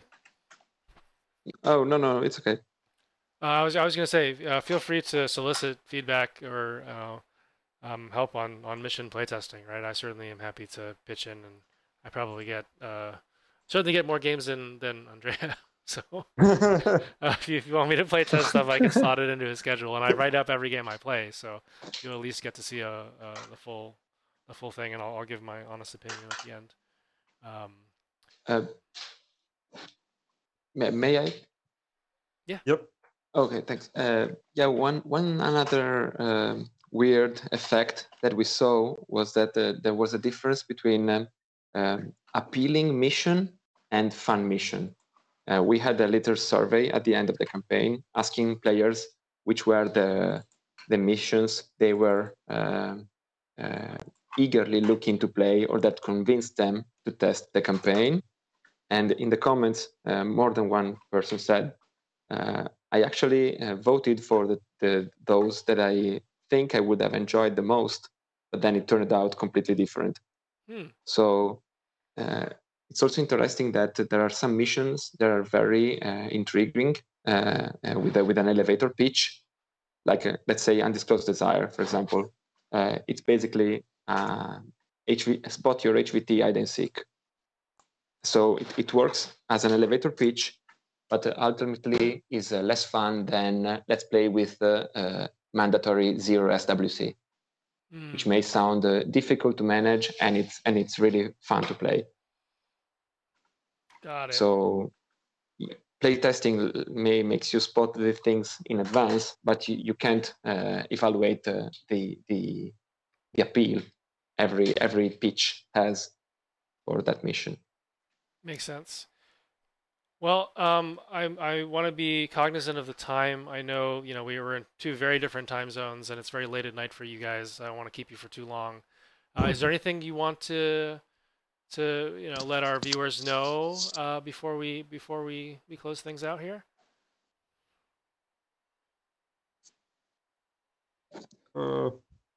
Big thank you. Feel free. Andrea, yes. Yeah, a big thank you to everyone that participated in a way or another, just joining on Discord, or just talking about our campaign, playing games, or share the passion that moved us in this adventure. So a big thank you to all the community. It's a very wealthy community, and so I don't know, Francesco and Filippo want to add something? Oh, yes, of course. Thank you also from my side. Thank you to everyone who wrote posts, who made video. We mentioned some, but there's more. And another thing I wanted to say is the campaign came with a free HVT and its Palbot to be downloaded and printed. And so the mini is still up online for everyone to download. So go ahead, have a look around on the site and download your special worker miniature and its Palbot. And it was, if I can make a shout out to the artist, it's a local artist named Grimforge. So you'll find it online, and just a great person to chat with. And he was very, he welcomed every and each of our requests professionally. And so would definitely recommend looking for Grimforge. Well, very cool. I'll make sure to add a link to all that stuff in the show notes so people can find that. Yeah. Thank you. Francesco, any closing statements? No, I think they covered it all. I mean, of course, thank you from my side as well. It was actually, really, enjoyable experience, and to be honest, a bit overwhelmed by this kind of positive feedback, and people taking it seriously, but seriously in a good way, right? So this is the most pleasing thing, that we're all adults, we're all, most of us, I guess, and very constrained in terms of free time and so on. So the fact that we decide to invest this in playing with little toy soldiers that we spend hours to paint and collect and so on, and then ultimately having a good time, that's really, I don't know, that's a nice thing to have out there. That was quite nice to see all this engagement, and but on the positive side. So committed to the narrative, very creative, very invested into it, but keeping it also like we're still playing with toy soldiers. So it was very good mood all around, no salt at all, and very positive attitude overall. Yeah. Good feedback as well. Well, that's awesome. Well, I just wanted to thank the three of you again for coming on the show. Really appreciate your time. Hope to have you back on to talk about the next campaign, whenever that is, even if it's for a different system. We play lots of systems too, so if you want to talk about that and your ideas for that sometime in the future, do let us know. We'll work around the time zone or something and figure out a way to do this. Sweet. But, lovely hanging out, and wish you all the best. Take care. And now, John, go ahead. Back to you. All right, we're back. Thank you to Hungry Walrus team. And now it's me and Pete back to talk about the player side of things. Yeah, it was really nice to hear from those guys. They did a fantastic job building a sandpit for everyone to play in for all that time. Exactly. I really enjoyed it. And I'd like to thank them as well. I wasn't really sure if it was going to be as fun as it was at the start. Mm-hmm. But it was a great time. Yeah, I mean, speaking again super selfishly, right? It was like, I hope this isn't fun because I don't get to play in it. But then it turned out to be super fun, and I was like, oh man. Oh well. It was one of those things where you just kind of think, what's the worst that could happen if you go and choose the people you play narrative games with and play a few games in this and see how it goes? For me, in Dagama, I play games with Erin and Melanie and Obi. Didn't manage to get a game in this with Obi, but I played against you and Cameron and all these people. They're so much fun to play against. So it was just a matter of organize a few games, see if it's going well. Yeah. And what that happens is you've tried a new mission playing against someone that's fun to play against, and you can laugh about it later if it turns out to be a mess. Yeah, I mean, I think that's probably the best part about narrative missions is if it turns out to be a mess, that's actually a benefit, right? Yeah. There were some missions that were funnier than others. But a lot of the missions were really good, and I think there's a lot of hunger out there. You certainly saw it on the Discord. People were ready to play a bunch of new missions, and there was a lot of creativity went into the missions and the stories behind them. Yeah, it's interesting hearing them talking about the difference between a mission that looks appealing versus a mission that's actually really fun to play. And the Zero SWC mission, it was basically rescue with Zero SWC. Right.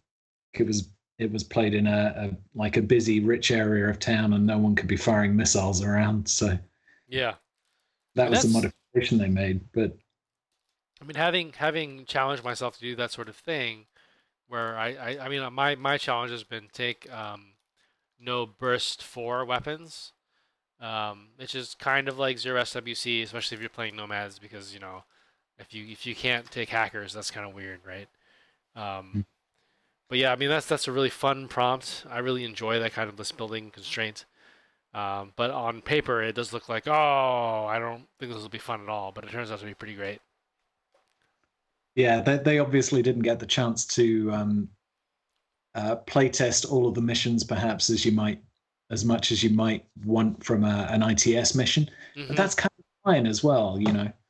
The funniest one I think I heard from the feedback coming in was the mission they had where there were war cores they had a press pass and they were invulnerable. Mm-hmm. So you had to score certain objectives in the mission with the war cores, but there was also a panoply in the mission. Right. So I don't think just running out with a huge gun. Yeah, I don't think anyone did it, but if the Warcore had picked up an HMG or a multi-sniper rifle from the panoply, they would have just gone around murdering everyone, and if you killed them, the mission would be over. Yeah. But so it's basically like the ultimate dodge force. But people were really playing these missions in good faith. They're like, all right, we'll try this out. If you have to house rule something on the spot, it's a new mission. You can do that to have a good time. Mm-hmm. Yeah.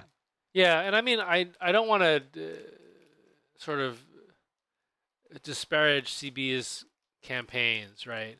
But there's definitely a contingent of people who are there to win at all costs, and I think that's a valid play style, right? Like that's legitimately something some people enjoy, and I mean, it of course does affect other people on a global campaign, but it is a valid way to play, and it was just refreshing to hear about how the people playing Operation Hungry Walrus were mostly people who wanted to just write some pretty awesome battle reports, right?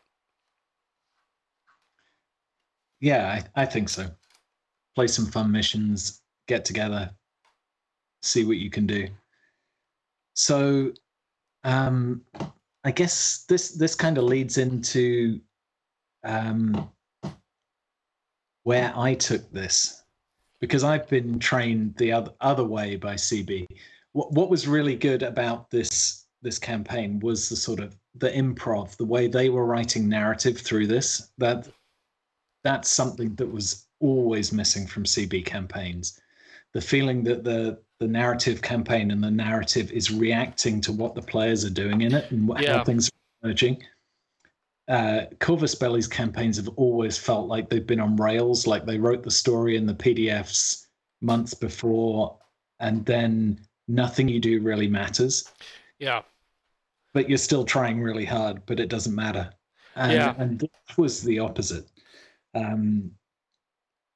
So I went into this thinking, well, it's a narrative campaign. I basically have to write my own narrative because there won't be a satisfying narrative emerging during the campaign. Mm-hmm. There really was in this one. And there was a way to score, and there was a way your faction could win if they paid attention to the narrative and engaged and played battles. But I still went into it thinking, well, this is like a Corvus Belli narrative campaign. So I'm going to provide a compelling narrative, choose objectives for my faction. So even when we get to the end and there's no satisfying conclusion. We've scored one theatre, everyone else has scored one theatre, but Yeah, we've right, had like, the time you have to that wait we for the can AI say historian. it's fun. Yeah. So I decided to insert a giant walrus into their Operation Hungry Walrus. Yeah, so that's where this kicked off. I started out by providing one of the jury and inspection units helpful public service announcements about how busy they've been in the new Hypatia field office, and how my CN would be visiting soon. And yeah, also noted in here, there's a missing AI historian report from. I thought it was an opportunity to get a dig in at Corvus Belli there, because we never really heard what happened at the end of Dagama. We still don't know. Yeah, exactly. There hasn't been an official word yet. Who've asked that they promised that they were going to go through and remove all the fake reports and decide who'd won each of the theaters, and they just never did it. Yeah, I mean, I know a lot of the Nomad players are still very bitter about La Forja in the Wotan campaign. It's like we fought like hell to hold that position, and then it just like blew up on us, literally. And so that sort of goes back to the on rails things. It was really encouraging to hear you talk about how the stuff that you did actually mattering. And so that was a nice departure. And I mean, to be fair, right? Like CB has to pay attention to their bottom line, and they have limited resources to sort of adapt to a much larger campaign. Because I feel like a lot of their attention goes to sort of orchestrating the logistics. They have to deal with a lot of like tickets and stuff that happen, like just like the tech support stuff takes up a lot of time. So I'm sympathetic to that. But it's just nice to have a more agile, smaller team with a laser focus on the narrative, be able to sort of capture like the joy of the whole thing, right, and actually get to change the course of the campaign based on the happenings of what the games. One of the things I've always suspected about the Corvus Belli campaigns is that they'd be better if they restricted the number of games each player could play. So you could only report 2 wins a week or something during the campaigns per general. Yeah. And they sort of did that. I think the most recent ones sort of did away that. from farming wins per general into, the quality of the experience and engaging with your faction and as a group, and, recruiting more generals and getting them to be in the right place at the right time. Yeah. And I mean, so they've sort of tried to address that with the star rating system. 10 stars is like way too fine-grained, right? First of all, let's start there. But second of all, right, that sort of encourages everybody to just sort of like blind rate reports. And then, it's there's a lot of issues to be talked about with the CB system, or I guess the on-tabletop system. I mean, honestly, as a success story of get people to play the game that we sell, no criticism, right? People are playing, people are having a good time, people are engaged, people are discussing, and having a good time. So huge success on that front. And honestly, that's probably the whole point of the thing. But I think Hungry Walrus really offers a counterexample of what could be possible, just with a few minor tweaks, right? And maybe this is the sort of security through obscurity argument, right? The small player pool, full of people who are committed to the idea and more idealistic about it, will tend to be better actors in that space, and you'll get less people who are just trying to game the system. But it's a good counterpoint, I think. I agree. And I didn't actually manage to go on a big tangent about the airing of grievances about Corvus Belli campaigns here. It's much better to focus on the things that Hungry Walrus has done right. And that's, there was a pretty big selection of really fresh, interesting missions that weren't missions you'd seen before in another ITS system. It wasn't the Armory coming back. It wasn't, here's Frostbite again, but with a special rule. Yeah, Frostbite with 0G or something, right? It's like, okay. Yeah, Sure. here's the last resort. You haven't played that before. Here's Blockade Runner. Metachemistry had a really cool Black Labs mission with like Panoply Tech Coffins handing out metachemistry roles. There were just things happening. Yeah, that's a really fun idea and pretty good for branding their podcast as well. I was impressed with that. Yeah, it was fun that this stuff was there. The fresh missions, the narrative adapting as you go, the secrets and teasing out the objectives and actually having win conditions for it. And then at the end, if you've set the win conditions and they've been there through the narrative for people to find, then you get to the end and you say, you know, Pano has won. They scored here and here, and these were worth 2 to them, and we wrote it down at the beginning.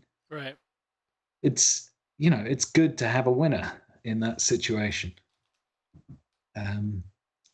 So yeah, it all, just the engagement of the organizing team with the campaign as it emerged, this improv of the narrative and the fresh missions were really, really good. And I hope CB can do something like that in their next campaign. Agreed. Or we can see it in another community-led campaign, and that'll be really fun. Anyway, yeah, down off the soapbox, and I'll get back onto what I got up to. So, yeah, I came up with a narrative idea. There was a mission they had that involved engine fires on an Ariadnan ship. So there were the Ariadnan faction at the start of the campaign drove a huge container ship onto the guns of Brutus's blockade. And they shot at the ship, set huge engine fires on there. And I decided that the local wildlife would start interacting with these engine fires. And so it turned out there was a breed of lobster that just flocked onto these ships and started breeding around the engine fires. And of course, contamination of food stuff with local wildlife is the kind of thing that the jury and inspection unit is always on top of. Yeah, just got to, you know, make sure that these giant crabs don't get inside the fruit shipments to Shantang. So we had some more public service announcements around this and encouraged all of the Eugene players right off the bat to decide, hey, we're going to Dock 619. We're going to take this ship, shut down the engine fires, and make sure that this doesn't get out of control and cause a catastrophe. Because, yeah, we've got to safeguard Eugene's interests regardless of what's going on here. So, yeah, in the absence of any clue about which theatre we were supposed to be attacking, I'd just pick one and directed everyone that I possibly could to go and attack that. Seemed like a good idea. Yeah, I mean, that's fun too, right? Like you get to make use of Midjourney and make some cool AI generated art and sort of get people excited about fighting lobsters. Yeah, and get engaged in the argument about whether or not AI generated art is a good idea or not. But yeah, I fall on the idea of it's out there, it's a tool, you can use it to have fun, so just go do it. So yeah, I led him from that.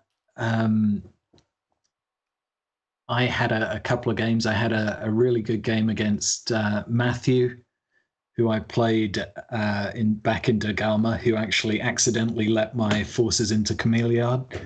And his Montesa Knight came back and tried very, very hard to take down my Cien in a game.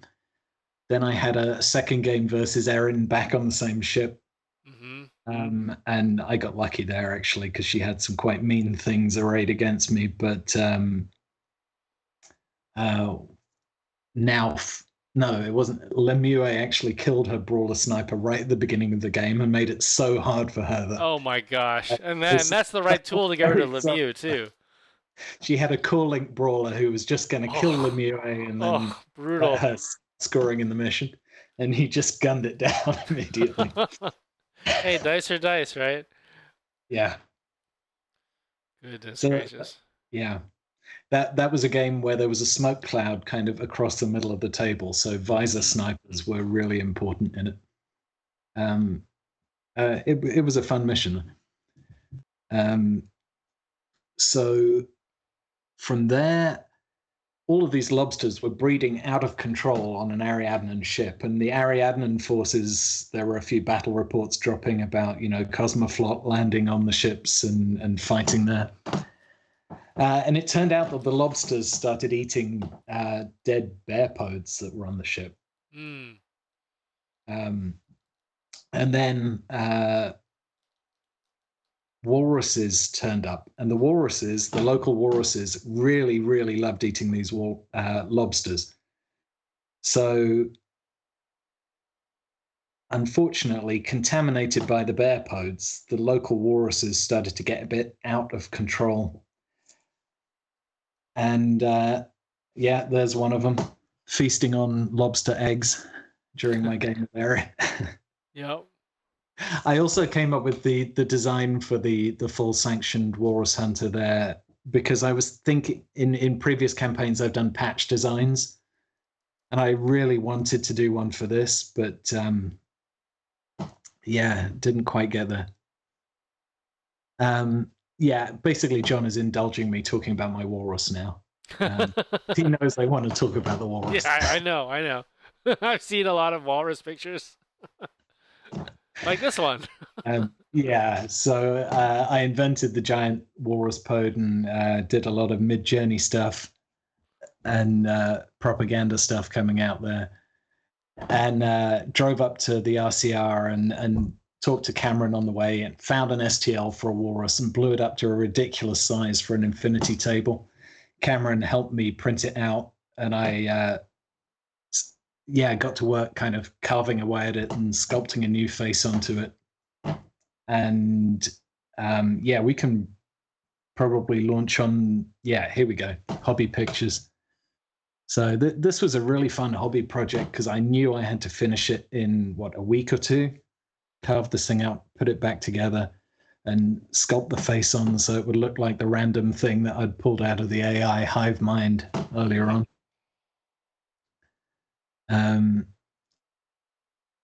So hand sculpted the face, managed to get it primed up and based, and had here it is. It's so big. It's huge. Yeah.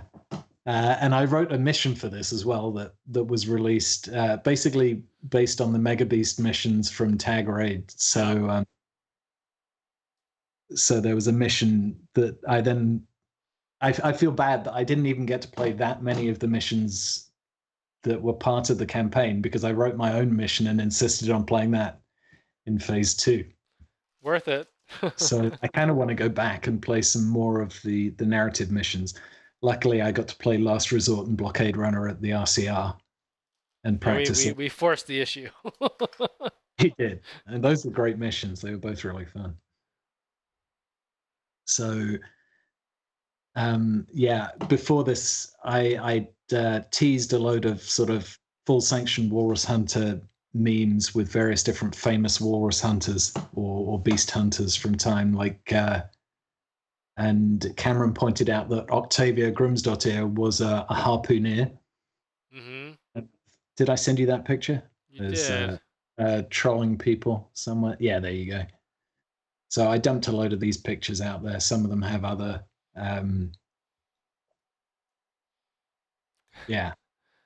other famous beast hunters. Yep. They're fairly silly. But clearly they all flocked into the campaign and were busy trying to hunt down the walrus there. Yep. That was my favorite because I got to draw chalk walrus on my wall and then Photoshop it into the background. Yep. I mean, that's half the fun of the campaign, right? That was basically all of Dragama for all of us. We just made all these ridiculous memes and just kept posting them on Facebook. That's really what it ends up being. I mean, the campaign is just an opportunity for you to just sort of fly whatever freak flag you want to fly and enjoy the experience the way you want to enjoy it. That's I 100% why I took part in Dragama, play the games that I wanted to play, but I mean, most of it is just like the memeing. It's so much fun. Yeah, the memeing and the RP and Yeah. the community is definitely the fun thing. The winning of the campaign kind of happens by accident if you get the other things going Yeah, well. yeah, right. Well, I mean, it's sort of a self-reinforcing thing, right?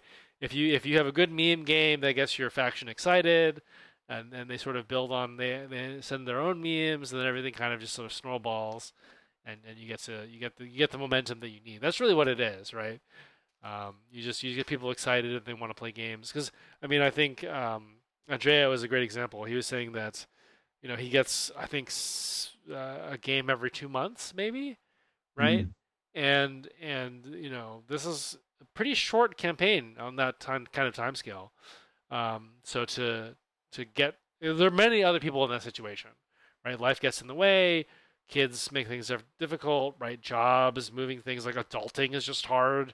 So like, when are you going to find time to play these games? And just getting people excited, just to chat about it. Like, who doesn't want to play a game with an enormous walrus, right? So I think that's a good time for sure. Yeah, I had more hobby time in the second phase than I actually had gaming time. I only managed to sneak out and get that final game in with Cameron. Oh, on the collaboration and memeing though, do you have the ISS Pride image there? Yes, one moment, let me pull that up. Yeah, I mean, I think that's really the big thing, right? Because the reason this was so fun to do is because that was around the game with Erin, and I went over there, played the game with her, and was just saying, wouldn't it be ridiculous if the ISS had a Pride announcement as well? Yeah, yeah. And like, oh, I've just written all the copy for you. Here you go. Security, affirmation, friendship, equality. Thank you.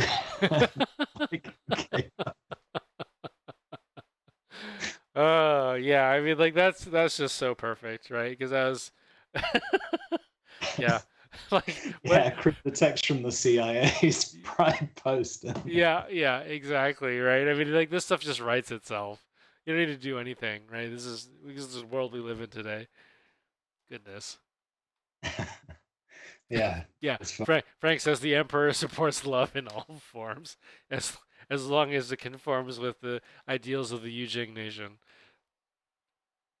Yep. Also, so fun to get together with Erin and Melanie. Oh yeah, they're so great.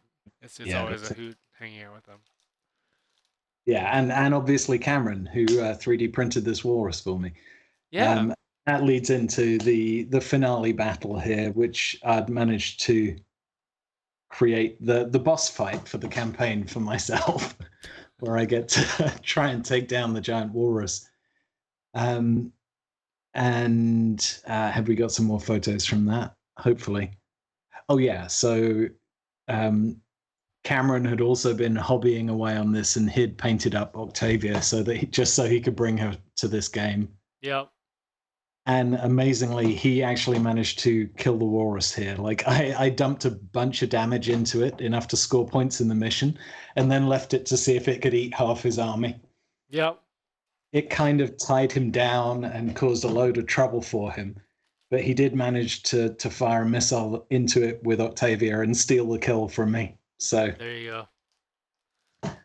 So he got it. And then his Candy Double campaign persona managed to get a final interview with the CN right at the end of the game, right at the end of the campaign for us. But that game was really, really fun, and just a joy then to go and write a stupid report and narrative from. Yeah. So, I mean, just hanging out with Cameron is a joy. He's such a great human. He's Country Fried Minis, for those of you who don't know. So if you want to check him out, he's on YouTube as Country Fried Minis.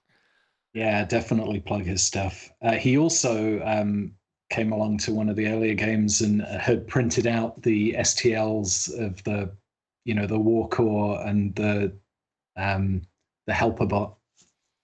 So the campaign minis. So we all got those painted up as well. But yeah, Cameron's great. He's on the chat at the moment. I think he was hanging in here for photos of his stuff at the end. So yeah, right. Don't worry, I make sure to show those. Excellent job as always. But yeah, I mean, it sounds like a great time. I'm sad I missed it. It sounded like a lot of fun. I'm looking forward to the next one. It sounds like they might do something just sort of as a palate cleanser, which I understand. They might try to do a campaign for another game system. Hopefully, it's one that I also play. But yeah, I mean, I'm excited to just. I hope CB has a campaign soon to just try out. I should probably clear my like 18 battle report backlog before that starts, or I'll be real sad. But definitely a good time for sure. Even the mainline fully official CB campaign is a good time if you're on the fence about playing in a campaign, do it. It's a good time. Don't take yourself too seriously. But it's just a lot of fun to engage with what a great community of players that Infinity brings together. Yeah, absolutely. I should thank one more time, Filippo, Francesco, and Andrea for putting this together. They did an amazing job. Then I should also thank all of the Yujing player community, because they're always fun in these campaigns. There's the Crisis Committee, Philip von Cruz, Shawen, and General Rui and Luca Girolami. They did a great job and wrote some really good reports during this, and were just fun to play with as part of the team.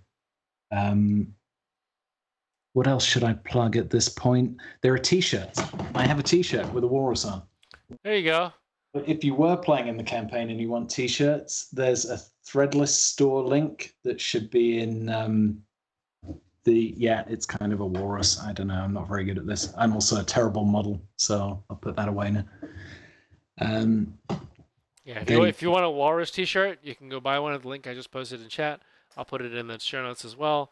Of course, there's also all of Pete's pros, right? So you can go read his battle report that we just talked about, right, with versus Cameron and the big walrus. It's durianinspectors.tumblr.com, so this is a good use for Tumblr. If you weren't interested in all of the not safe for work content on Tumblr, you can also look at walruses. So that's the thing you can do. Also, there's Instagram.com, and the IG user is durianinspectors there as well. But with that, I think you've wasted a perfect good evening listening to Late Night Wargames. Thank you to Pete for joining me, especially on evening that Adam is out. If you're interested in getting in contact with us, please write into mailbag@latenightwargames.com. You can go to latenightwargames.com and get our Discord link to join and get in touch with us directly. That's probably the most likely chance that you'll get your message in front of our eyeballs, because we do get a fair amount of messages from folks. So that's the most likely way to do it. Just add me and I'll respond. If you want to play Infinity in weird ways, you can check out bromanacademy.com. We're of course here every first and third Tuesday of the month, talking about any war game genre that appeals to us. Mostly, of course, Infinity heavy gear. Heavy, for lack of a better term. We upload everything to YouTube and your favorite podcast app the day after, so you can get a chance to participate if you can't make the weird 8:30 p.m. Pacific time, which nobody can make, including us. See Adam's absence, right, as evidence. If you like what we do, you can, of course, join us on Patreon or become a Twitch subscriber. Either way helps us cover any kind of costs we need to cover for equipment or hosting and that kind of thing. And of course, thank you to our sponsors, DreamPod 9, Shiv Games, Corvus Belly, Board and Brew, and Brutal Cities. You can catch us on Facebook, YouTube, anywhere else that you would find us on the inner tubes. If you like the show, click all the buttons that tell all the social media giants that you like us. 5 stars, clovers, hearts, balloons, that kind of things. But yeah, we're just here to hang out. We love to interact with the community.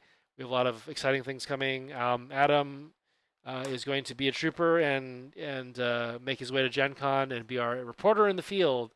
So I told him to take some B-roll so we can show you that when he comes back. So the plan is for next episode to be about Gen Con and all the fun and exciting events that happen there. But really, we're excited to just sharing the love of the hobby we all partake in. So with that, anything you'd like to plug, Pete? Nothing in particular. All right. Thank you to everyone, and thanks for indulging all my Walrus nonsense from the Durian Inspection Unit HQ here. And I'll see you around. Well, cheers, everybody. Take care. Stay safe out there, and we'll see you next time. Have a good night.